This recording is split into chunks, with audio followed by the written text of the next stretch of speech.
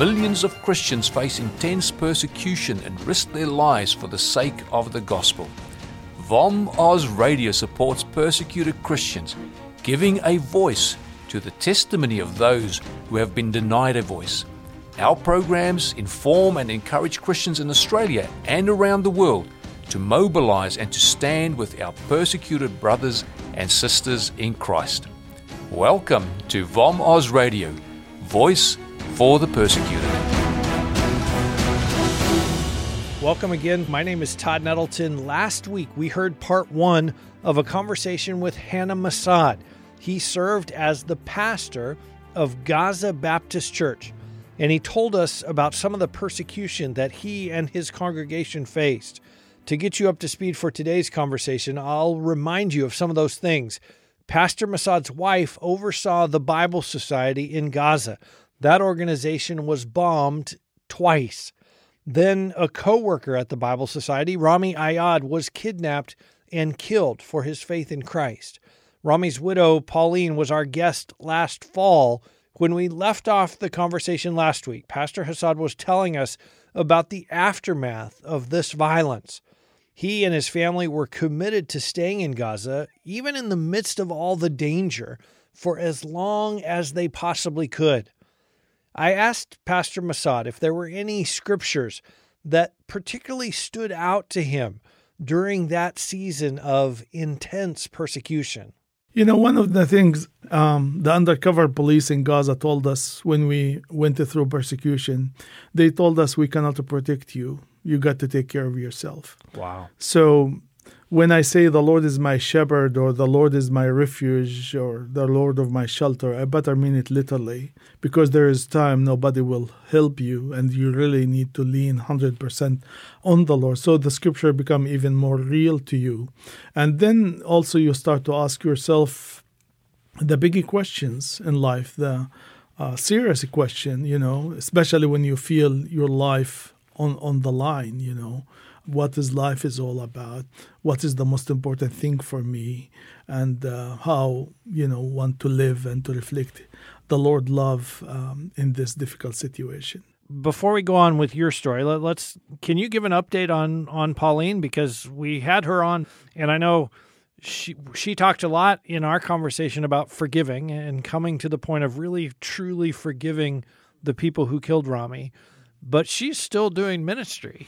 Yes, yeah, we really are blessed with the life of Pauline and her ministry. And Pauline now is helping about 16 young widows in the West Bank. Wow. And she's helping them in different ways, spiritually and with other needs. And so we're really blessed to see how the Lord shaping her personality, especially after she lost her husband, and how God using her and how she's investing her life in the life of other, and specifically in the life of other young widows in the West Bank. And it's really a blessing that we partner together and able to work together even at this stage in our lives.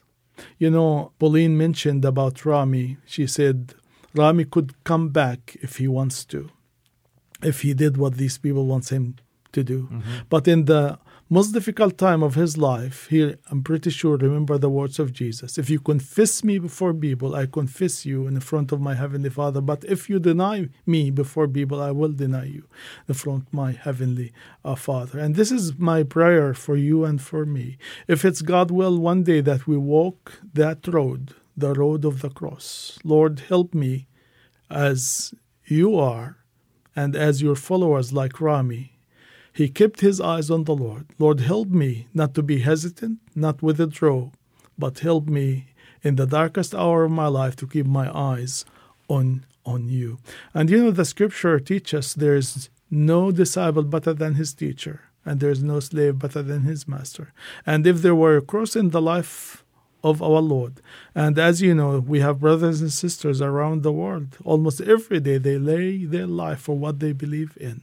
Help me, Lord, to reflect your love and just to be faithful to the end. And really the Lord helped us, taught us a lot of things. And the most powerful tool for us as followers for Christ is the power of love.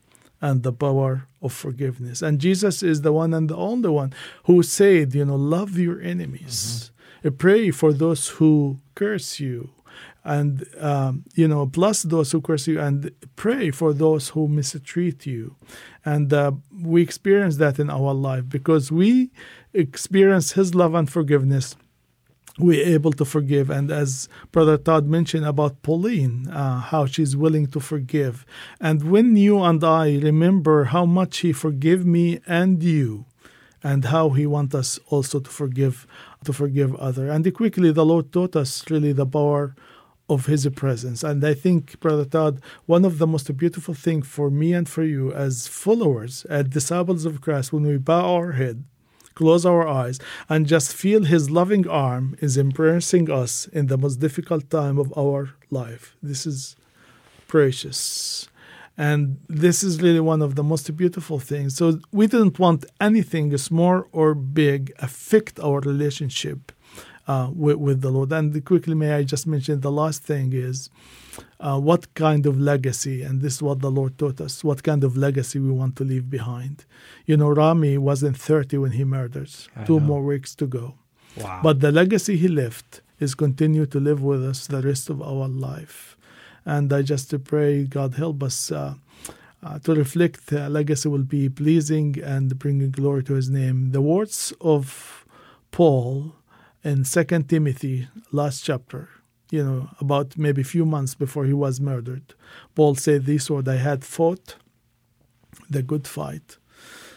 I kept the faith. I finished the race. And Paul invested his life in a way was pleasing to the Lord. And I just pray for you and for me, God, help us the rest of our life to live it in a way will bring a glory to your name. And I think one of the most beautiful things for you and for me, especially when you feel the journey is getting closer to be with the Lord, that you able to stand in the presence of the Lord and just, lift your heart to Him. Lord, what you trusted in my heart, the way I want to live it in a way. And it will be wonderful to hear His loving voice, well done, faithful servant, enter the presence of your Master. So my prayer for you and for me, loved one, Lord, wherever I live, help me to reflect your love and help me to be a blessing and to live it in a way will bring glory to your name. So there's bombings at the Bible Society. Rami is killed. You and several other families in the church, you leave Gaza. It's not safe. And in your mind, you're thinking, we're going to be gone a few weeks. We're going to let things kind of settle down. And then we're going to come back and we're going to go right back to ministry. When did it become clear we can't go back? It's never going to be the right time to go back. How did God reveal that to you? And how hard was that for you to think, we're not going to be able to go back? After 6 months, actually, the plan want to go back after a few weeks or so, but it was a little complicated concerning the political situation and permission to enter Gaza, not to enter Gaza. But I remember after 6 months, Suhad, said, I'm ready, I want to go back. And we tried different ways, and the doors were closed. And this is some of the ways the Lord show us is what His will is by closing door. If we remember, Paul, when he was in Asia Minor, he wanted to go to Ephesus area to speak, and the door was closed. He wanted to go to Bithynia, and the door was closed. He came down to Troas when the Lord opened through a vision. So through closed doors, the Lord revealed His will, and this is what we just felt, as we knocking on different doors, the door were closed. Then to make the story short, the Lord opened door for us to go to Jordan. And God really connected us with other brothers and sisters who are also persecuted, who also went through pain and suffering. It's the Iraqi Christian refugees. And here we are in Jordan, and, working, pastoring that congregation for 6 years. And we continue to minister in Gaza, in West Bank, and also in Jordan, but in different ways. I mean, you grew up in Gaza. That was home to you. To not be able to go back home, did you go through kind of a grief stage of saying, we're not going to be able to go back there? Or did the Lord just make it so clear that you were just moving forward? When we left Gaza, when we evacuated after the persecution, I looked at my wife and I said, and it was emotional time, and I said, I didn't feel this is the right way that I want to exit Gaza. And I want to come back. So this is why, until today, I continue to go to Gaza, at least 3 times a year to minister to the church and to the community and to the Christian school there and to the library, and also helping the Christian community and even the wider community with relief, because the poverty, it's a huge. They say 80% of the people in Gaza, they depend on different charities for food. Wow. So there's a lot of need. There's a lot of opportunities. And there's people who never met a Christian person in their entire life. And here you are, by the grace of God, to share with people who you are, why you do what you do, and I'm sure the hearts of people will be touched with the Lord's love. There are a lot of people in that part of the world who hear Palestinian Christian and say, well, those two don't go together. If you're Palestinian, you're a Muslim. Mm-hmm. Talk a little bit about that whole identity, the identity segment of that, and how you can say, no, I am Palestinian and I'm a Christian. I'm a follower of Jesus Christ. Amen. Our roots really go back to the day of Pentecost. Like in Acts 2, there's 14 different ethnic groups listening to Peter in his first sermon. One of these groups were Arab.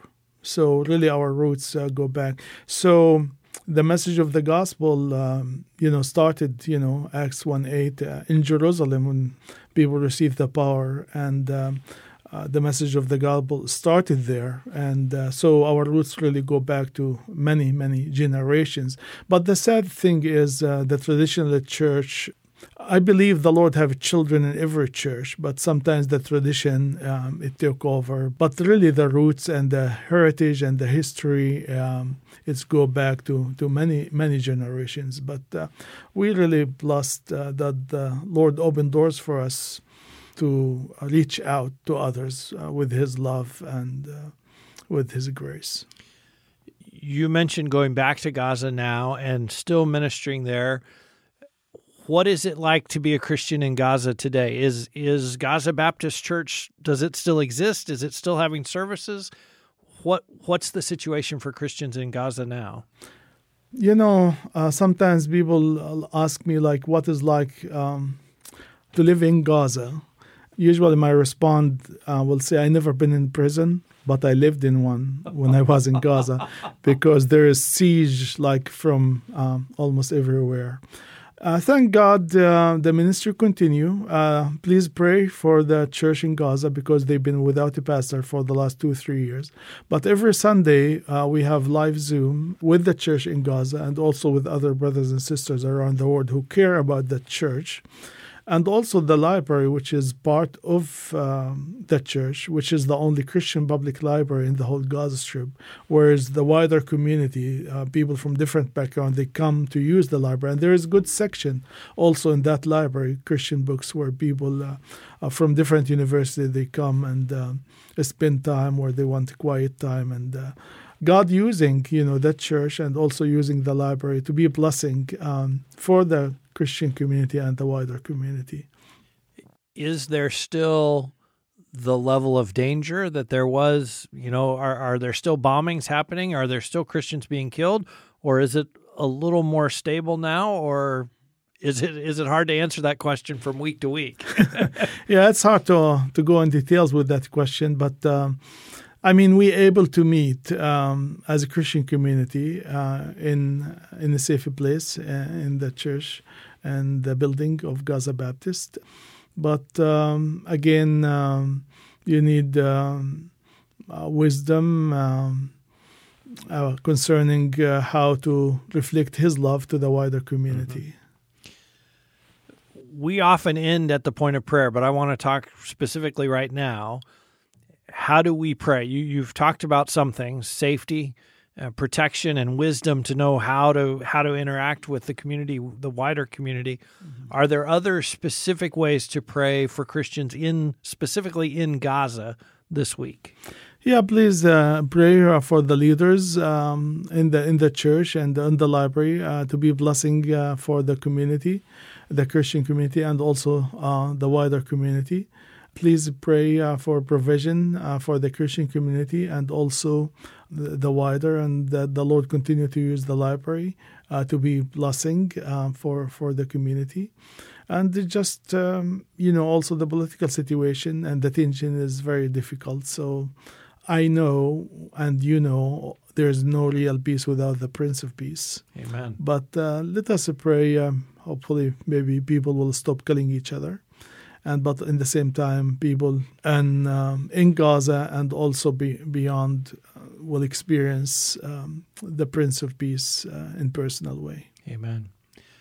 Pastor Hannah, let's talk about your ministry today, because you're still ministering in Gaza several times a year, but you're also working in Jordan. You're also working in Egypt. You're working around other places in the Middle East. Tell me a little bit about Christian Mission to Gaza and about what your ministry looks like today. We started back in the fall 1999 as non-profit. We minister, as you mentioned, not only in Gaza but beyond.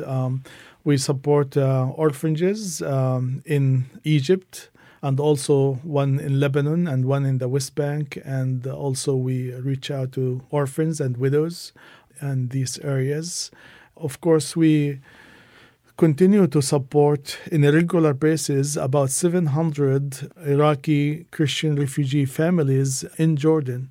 And we have about 10 leaders who carry the ministry in regular basis in Jordan, Gaza, and West Bank as well. In Jordan, we try to balance their physical need with their spiritual needs, because they went through persecution and difficulties, and God is using that. And actually, the ministry among the refugees in Jordan started back in 1991, and with the first Gulf War, if you remember. Mm-hmm. And then the Lord continued to use this ministry until today. And as I said, there's about 700 families we help in a regular basis with their need, with their food. But in the same time, for example, every Tuesday we have about 10 buses going to different locations where the refugees, and bring them to the church. Because really the purpose of this ministry, three things: to encourage people to come to hear the Word of God, to hear the gospel, and then the one who's interested and accept the Lord as Savior and Lord will start to grow in their faith, will be discipled. And then the third thing, when the time come to immigrate, they have something very precious in their hearts. They have the Lord. And really, the Lord raised leaders and pastors from that congregation. And so when the time come to immigrate to the West, they start Arabic-speaking congregation or Arabic, Bible study in their home in the new countries, because they come to Jordan for a transition period of time. So this is the time when we minister to them, and the Lord using that time to be blessing for them and also blessing for the new countries they immigrated to. Do any of those families desire to go back to Iraq, or is that they are waiting to get to the West, really? Yeah, the majority really just want to go because many of them went through difficult times and they didn't want to go back. So we see many of them settle down in different countries like in U.S., Canada, Australia, Europe.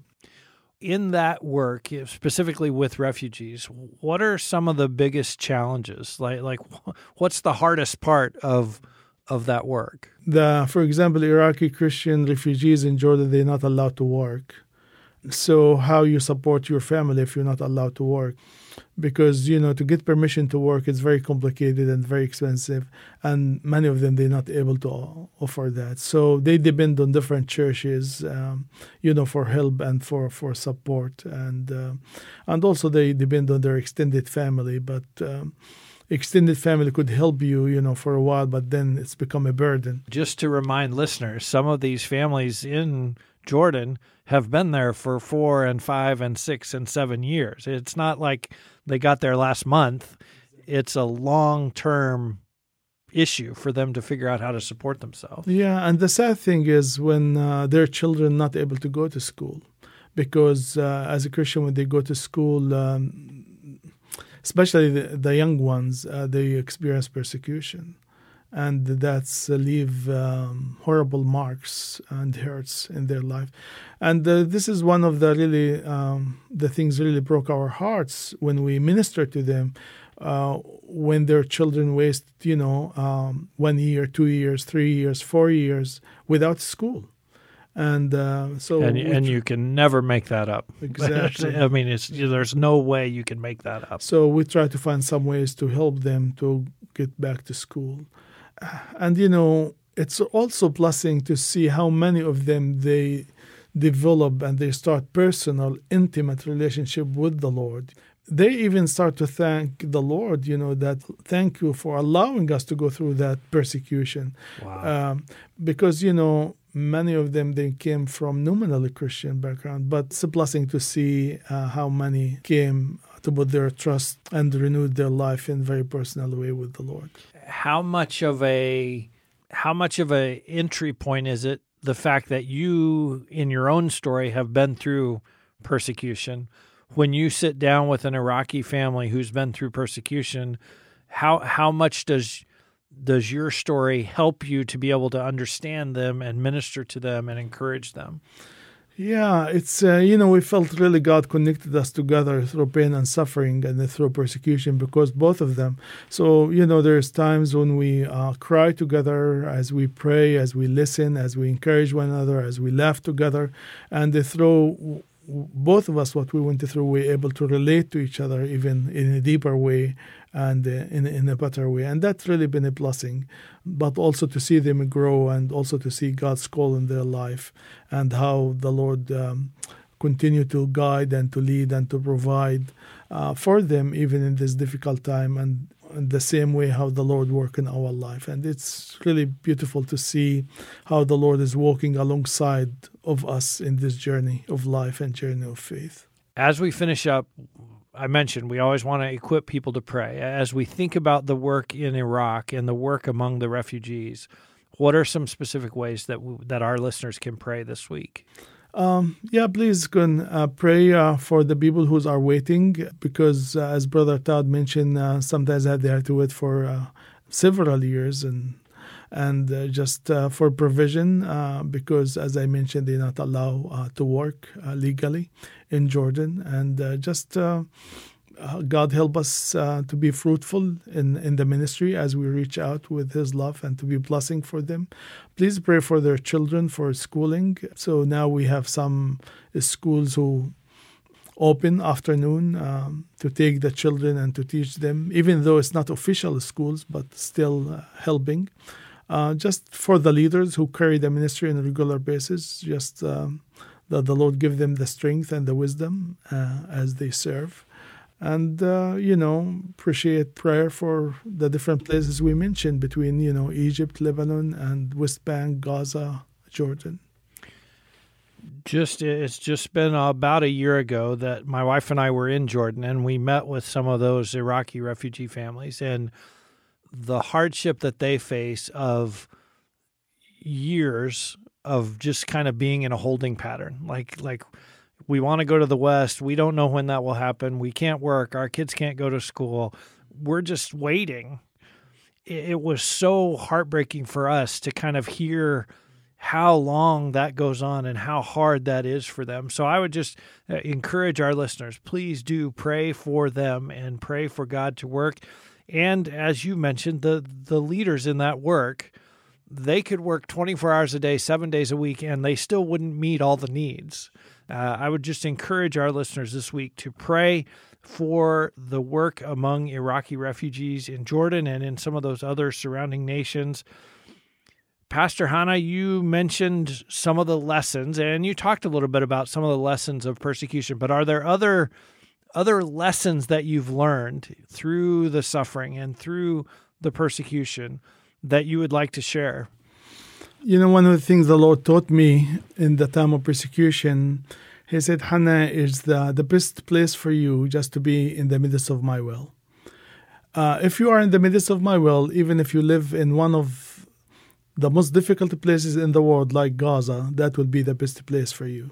But if you are out of my will and living in the greatest country in the world, America, that will be the worst place for you. So the best place for you and for me, loved one, God, help us, wherever we live, to be in the midst of His will, because that's the best place and the safest place. To be in the midst of God's will doesn't mean will be no trials or difficulties, but that will be the best place. And also the Lord taught us the cost of discipleship. Brother Todd, many people want to follow Christ. But the question is, when there is a price have to be paid, how many of us are willing to pay that price? Also, always I try to remind myself, it's an honor that we are being called a Christian. But the word Christian or Christians mentioned only 3 times in the whole Bible. But the word disciple mentioned 232 times. Wow. So what I'm trying to say, it's an honor to be called a Christian, but really the heart of God, loved one, for me and for you, is to be real disciples, to be real follower. Amen.